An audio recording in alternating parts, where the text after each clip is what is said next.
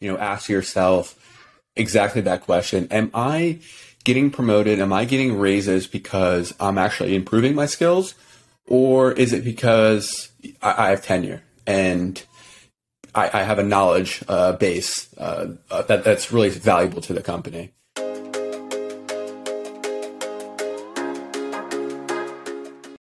In today's episode, we have Hunter Meyer. Hunter is an engineering manager at Box and founder at Meyer Visions, a venture capital firm that invests early in founders building fast-growing technology companies. Hunter's career in programming did not start immediately. He graduated from a university with a degree in marketing, entered the workforce, but wasn't happy with his career. So eventually, he wanted to take computer science and become a programmer, but didn't want to spend the money to go back to school for another 4 years. So at the age of 22, he quit his job, learned Ruby, and went to coding boot camp, which propelled him to where he's at today. Welcome, Hunter. Thanks, Felix. Happy to be here. First of all, amazing story, and it really serves as an inspiration to other people that it's never too late to start another career. So tell us about this coding bootcamp experience. Yeah, so you had it right. I went to school for marketing, and I was in the career force. I ended up just selling things over the phone, and I wasn't very happy. I was dabbling with tech on the side. My friends were making a bunch of money, having fun. I was spending money on suits, and trying to impress in the professional world. And they're all wearing flip-flops and shorts, having a great time. So like you said, I looked into going into university, didn't want to spend a ton of money to go get a bachelor's in computer science. So I started looking into these coding boot camps. I started looking online. I was using, I believe the first one was Codecademy to become familiar with just like syntax of Ruby and JavaScript. Started hacking it on my own. I found that I really enjoyed the process of building things and creating things.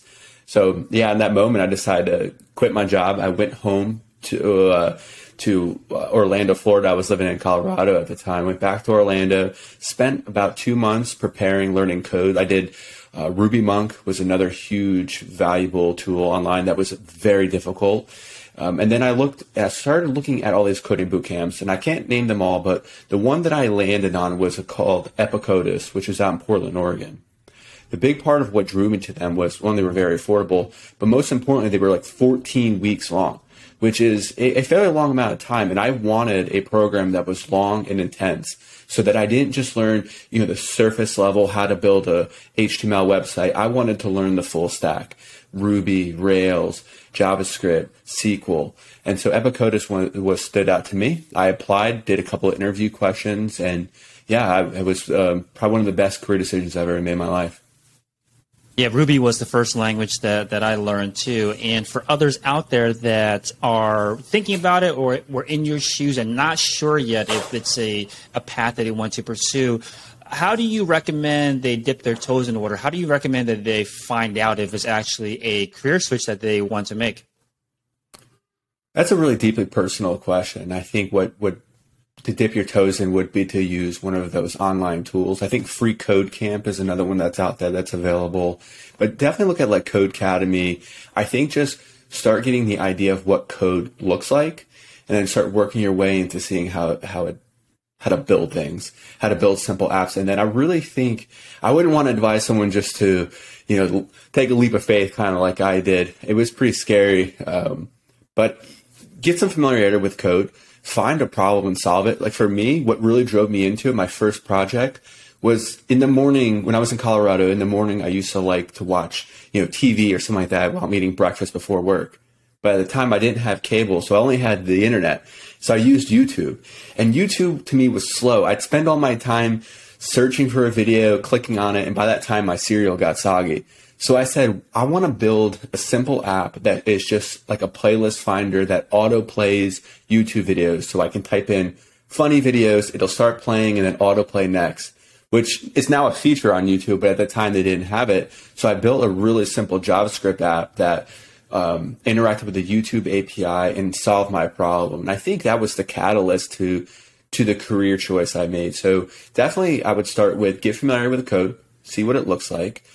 Ruby is a very human readable, friendly language. So I would recommend people look into that one, or Python is another good one as well. and then try to build a project. Try to find a problem that you can automate. Maybe it's building a better timer widget for Mac or something like that before jumping into, a coding boot camp. But do your due diligence to make sure it's worth that you at least have some kind of interest in it. And you mentioned that during this process to look for a coding boot camp, you had to interview to get into it. A lot of people might be thinking that, you just pay your money and then you get accepted and then someone teaches you how to get a job in the field, but it's actually a vetting process that's involved. So talk to us a little bit more about what that vetting process is like and how do you prepare to get accepted into a coding boot camp?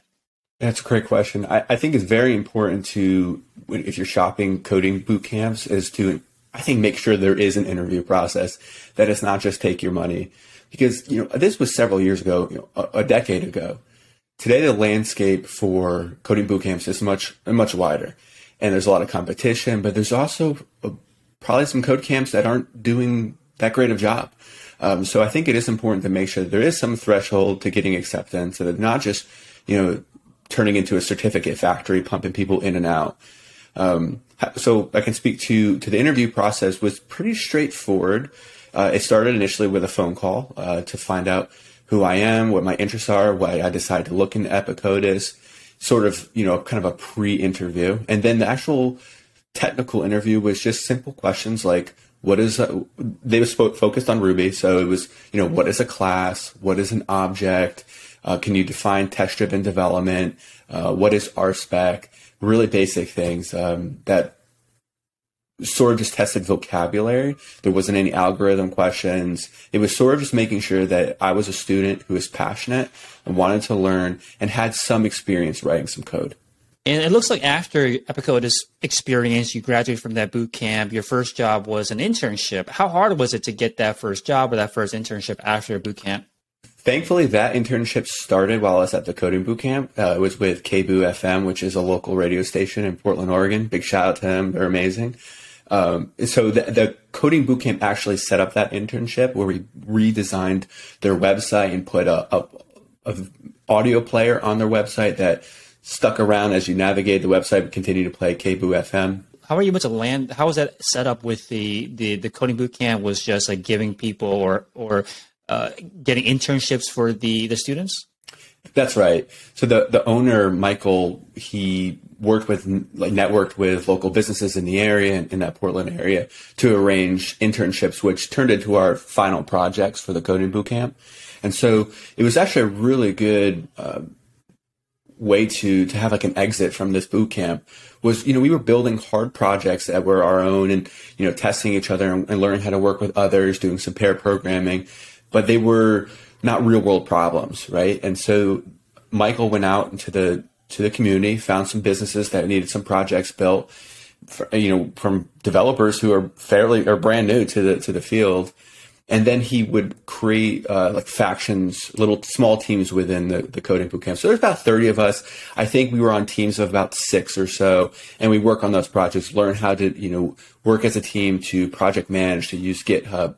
And then that final project, and along with other projects we completed in the boot camp, was a package we were able to present at the end of our boot camp when we were looking for jobs, meeting with local people in the field. We could show them something that we built and that we have real world experience, not just sort of homework that we've done in the boot camp.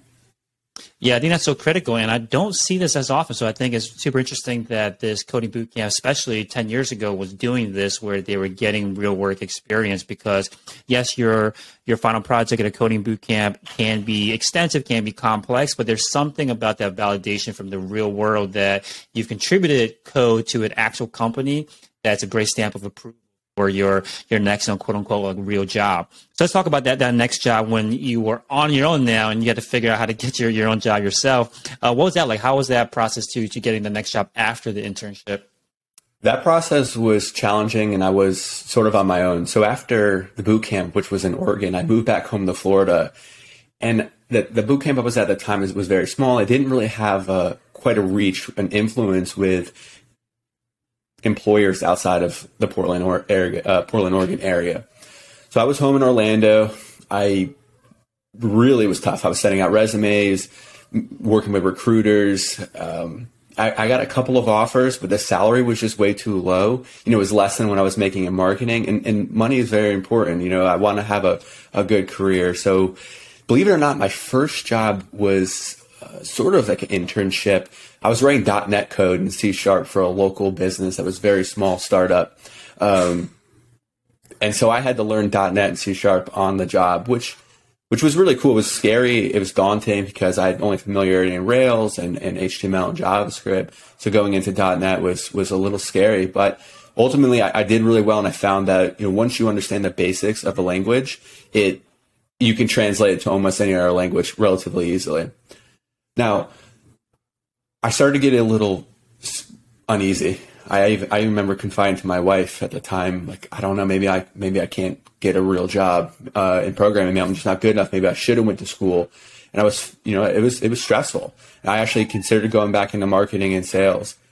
However, I found this one job that was out in Atlanta, Georgia, Listen 360. And I just, shooting a resume over via LinkedIn, I believe, got a call back from the CTO. We spoke over the phone, and they were really interested in coding bootcamp graduates because they had traditionally, they're a small company, but they traditionally hired computer science graduates. Boot camps were fairly new and novel. They wanted to see what it was like, what we're learning.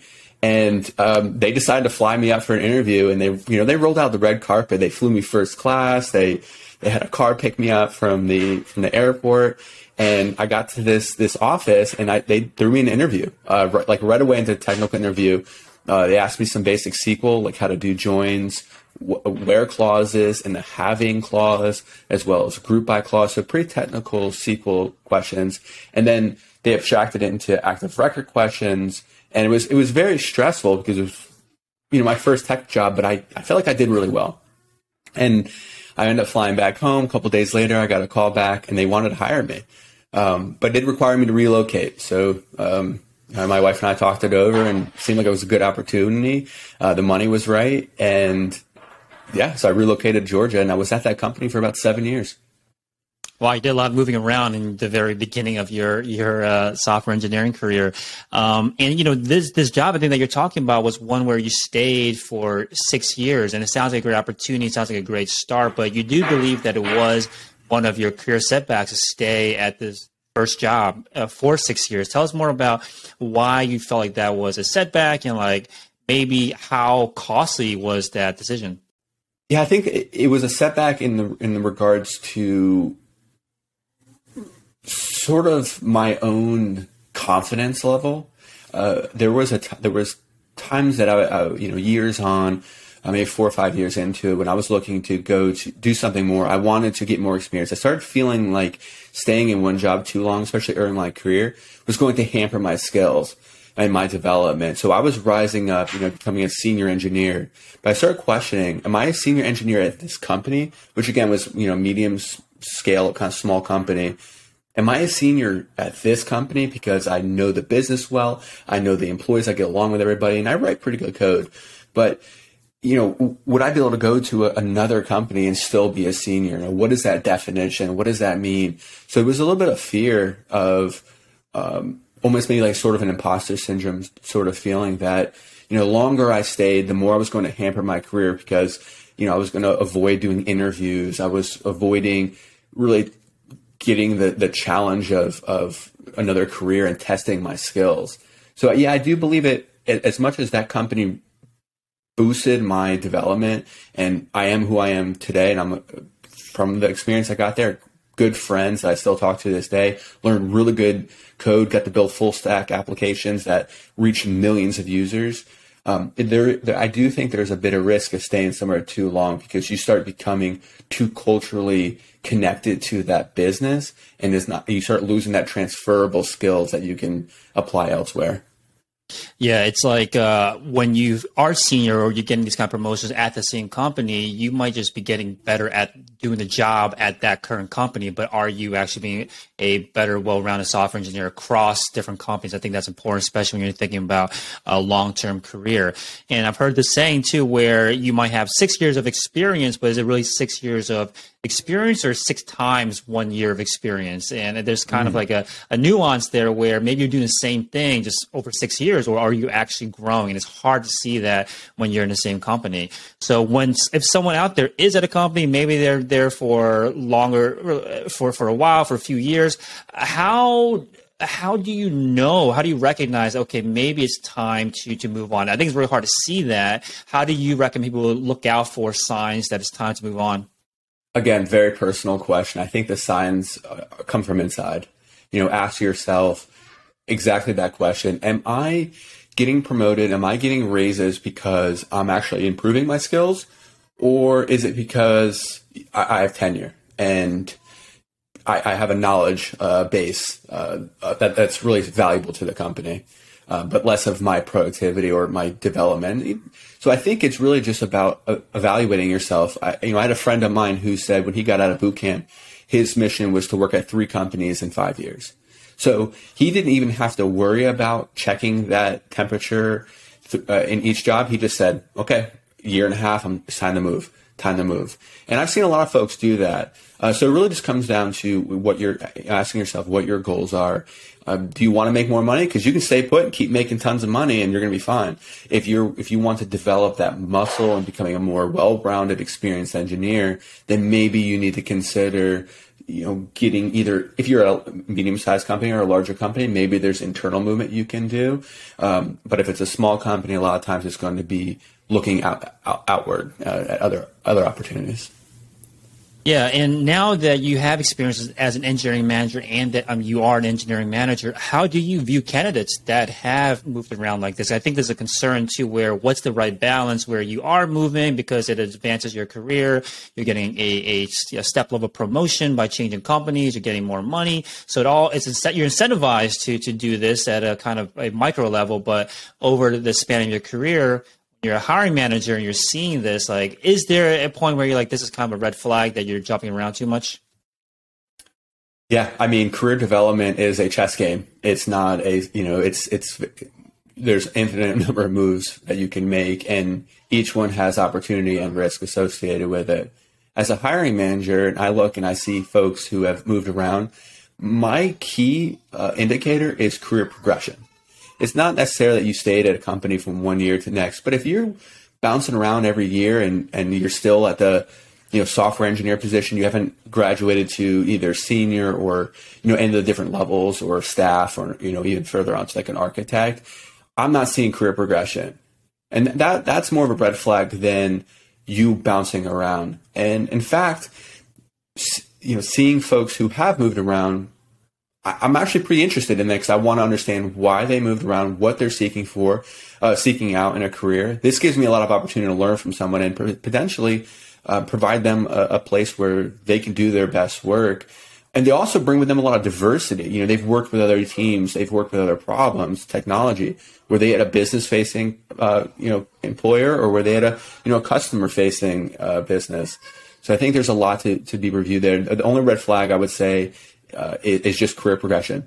And that's true as well for someone who's stayed in a position for a while. So if I see you spent, like for myself, 6 or 7 years at a company, but I don't see any kind of career progression, that's a bit of a red flag. If you just, stuck at that one level and didn't really grow. So again, progression over variation. Makes sense. Now let's move forward to what your day-to-day is like now as an engineering manager. I love how you focus and start your day off really focusing on the kind of personal life, family life. Tell us more about how you set that up before you begin your workday. Oh, I'd love to. So yeah, I have 2 wonderful kids. One's 2 years old and one just turned 1. So my morning usually starts off with my wife and I waking them up, getting breakfast, and we like to sit down and have breakfast with each other and, have some chit chat. Obviously my 1-year-old can't talk. My 2-year-old just has so much to say, and it's just a lot of fun. So it really helps center me and prepare me for my day. And I also bring that emotional connection into the workplace as well. I understand that we're working with people, right? And people come first. So building rapport, understanding that, the people I work with have kids at home. Sometimes they're sick. Sometimes they need to, drive them to daycare or pick them up, or the babysitter's out or something like that. There's, life exists outside of work. And I think experiencing and embracing and valuing your home life gives a good opportunity for you to help other people at work as well. Yeah, and this concept of work-life balance lately has become I've seen it become as important, maybe more important than compensation these days. As someone that is, let's say, an individual contributor that's not an engineering manager, that's just a software engineer, how do you recommend that they protect that balance and that they have the time, like you're talking about, to make sure that you put your personal life, your family life, that's just as important as your work life? How do you make sure that that is protected?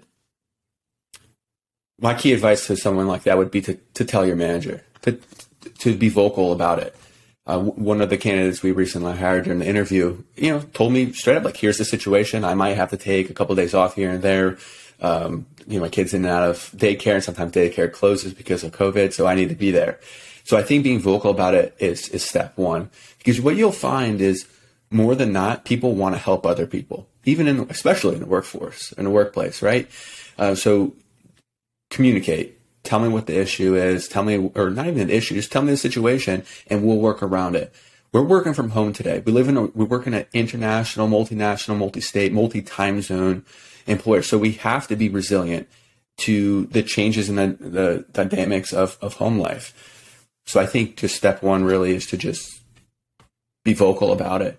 And when it comes to, home life, it depends on the individual. Some people that have kids are going to want to, spend more time with their children. If you're, an individual, maybe you're working on some side projects or something like that. But it's important to compartmentalize your work and make sure you have an activity outside of work that gives you, value, that gives you challenge, that gives you excitement and pleasure, so that you're not just consumed with work. Yeah, and speaking of being consumed with work, I think that what I sometimes see in companies is this hero culture where someone's willing to just step up and like grind it out, put in way more hours than is expected, way more hours than others to kind of get things done. And hearing someone say that, it sounds like, okay, that's great. You have a great addition to the team, but then it could also now feel like there's like this pressure for the rest of the team to maybe I need to kind of start stepping up more and eke more out of my personal time and to put more time into work.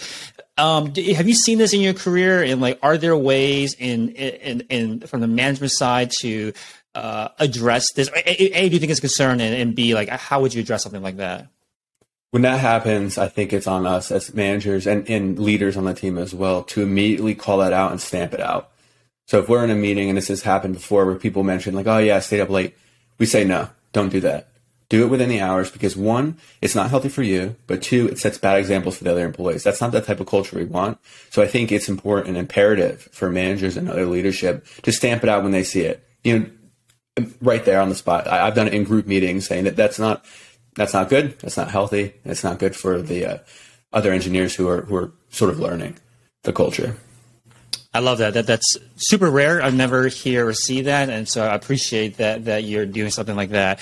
Now, speaking of prioritizing and spending your time correctly, you start your day by time boxing. So first of all, what is time boxing and how do you use it? Yeah, time boxing, I use Google Calendar, and I just draw boxes, sort of events that are hour long or 2 hour long, where I dedicate that span of time to some tasks. Some of that might be responding to email, catching up on Slack. Maybe as an engineer, when I used to, way back in the day, I guess, what I used to time box was looking at errors. So I'd go and see what were the errors from the night before. If we had like some kind of like rescue logging or some kind of tool, I'd go and look at the errors and see, was there a spike? Is this, within range, and start clearing things out.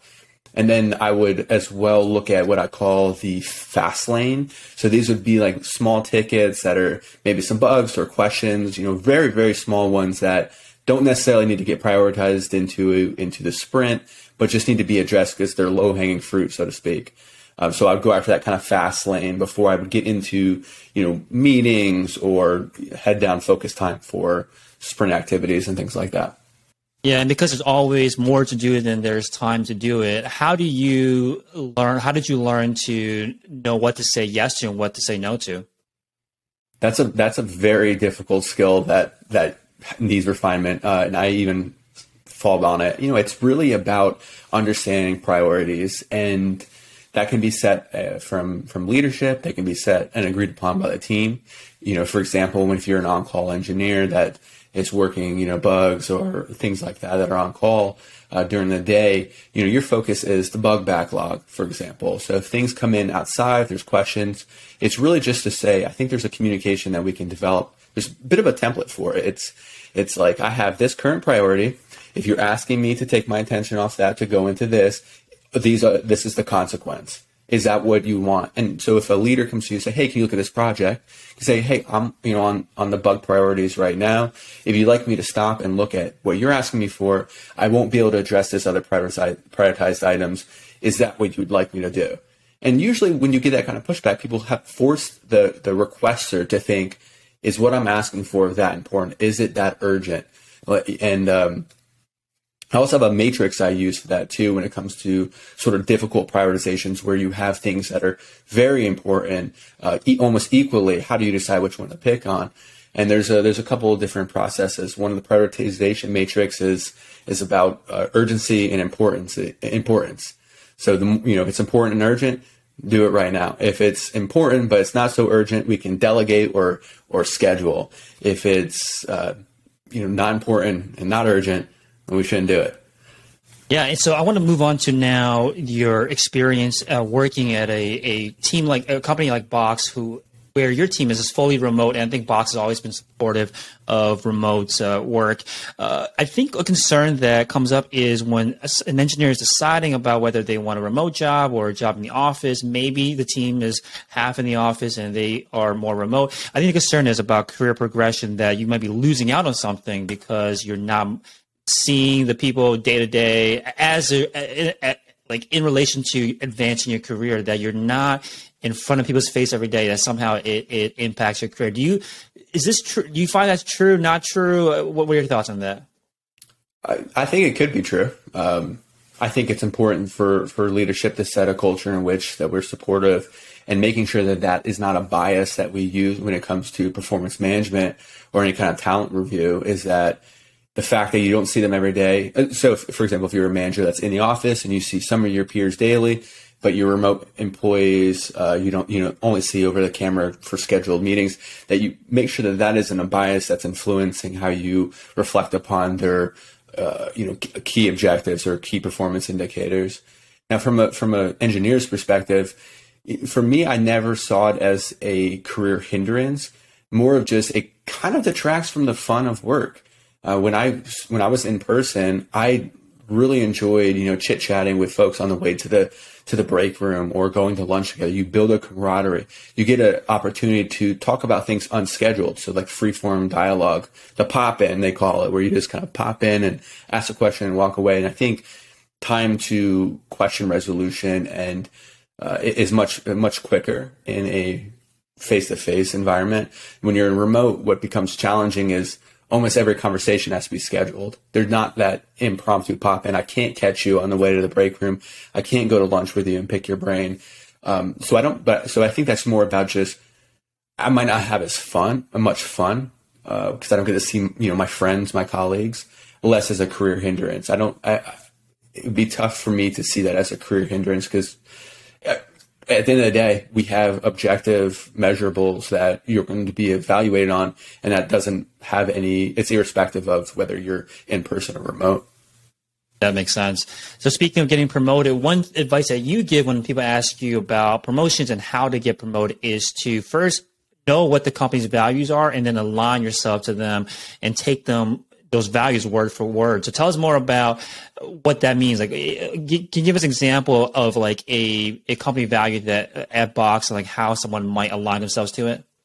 Yeah, that's a great question. So when you start thinking about a promotion, one thing I like to advise is try to answer the question of how am I already living out or acting out in the way of that next position. So say you're a software engineer, you're looking at a senior position. Try to explain how you're already doing the responsibilities or leadership mindsets of someone who is a senior engineer. And then when you come to phrasing and the wording you use, incorporate your key company values. And I like to anchor on company values, because if someone maybe disagrees with you, they're actually disagreeing with the company values and less of your argument. So it's kind of an interesting rhetorical device to use, is to just incorporate those company values. So one of them was at Box is being an owner.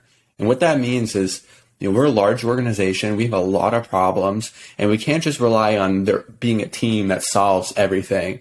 And so if you see a problem, take ownership of it. It's your company, it's your product, it's your business. Take it on and solve it. And then you can showcase that later on. Say, for example, you have some kind of tool that always has an error when you post a link to it on Slack or something like that. And this is just a bit of an annoyance. But if you go and actually solve that problem, you demonstrate that being an owner. And so maybe what you solved is maybe then generate new money. It's really just kind of a nuance or a nuisance that you kind of patched. But when you phrase it as, I acted out the being an owner value by fixing this ongoing issue that people complain about, you have a much better job and that's what leadership wants to see, right? At the end of the day, the details aren't as important as, oh, they're acting out these values. Oh yeah, they're in. I like that you're almost like using the values like a constitution that you're pointing back to. And it's like, hey, I am upholding like the most kind of sacred thing that this company cares about. So it gives you a lot of kind of, ammunition, I guess, to get to vie for a promotion. When you think about the company values and how you align with them, do you recommend engineers focus more on leaning more into things that they're already strong in, like take that even further, or should they focus more on the weaknesses and getting those up to par? What do you think is more important? Ooh, that's a tough one. I think they're equally as important. Becoming a subject matter expert and refining your skills is tremendously important, and it will be very valuable for you in a career, especially if you were to sort of want to aspire into that architect position. I mean, these are people with expert knowledge in key technologies and areas.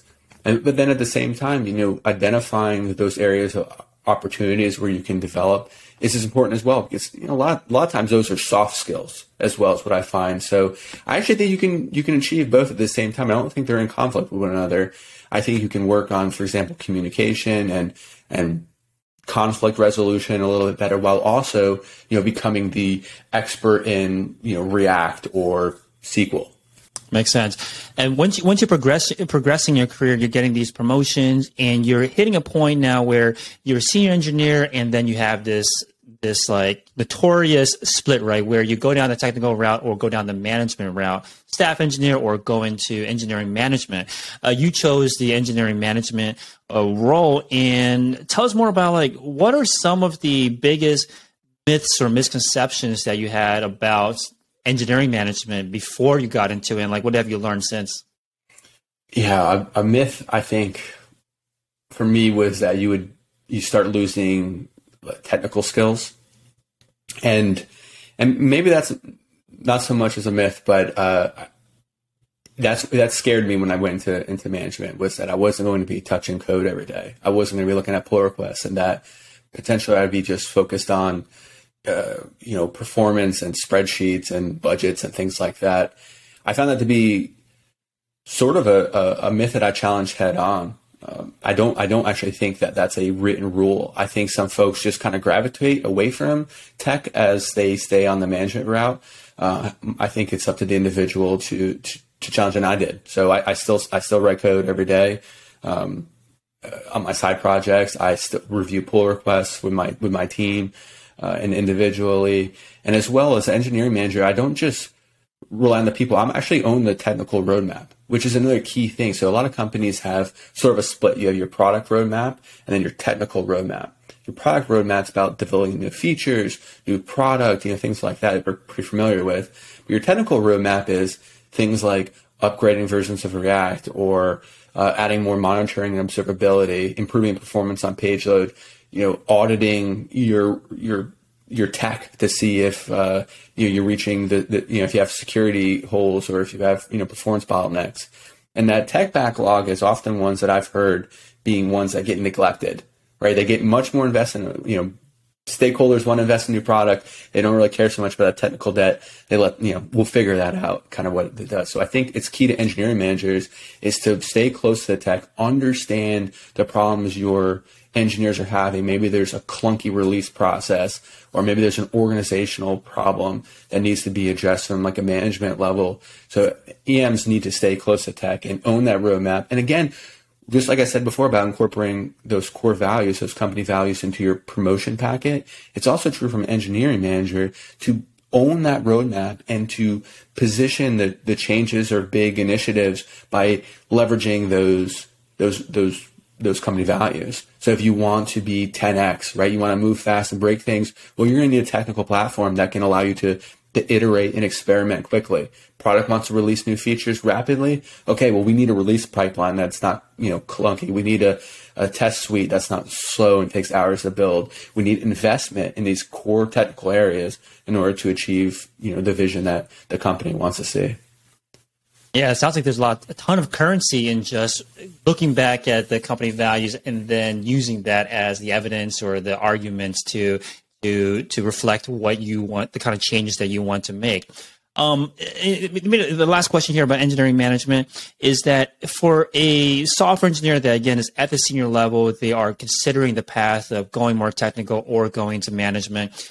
What would you say is the most important question that they need to answer for themselves to make that decision? I believe it's asking yourself, do you want to go into EM because software development has gotten too hard?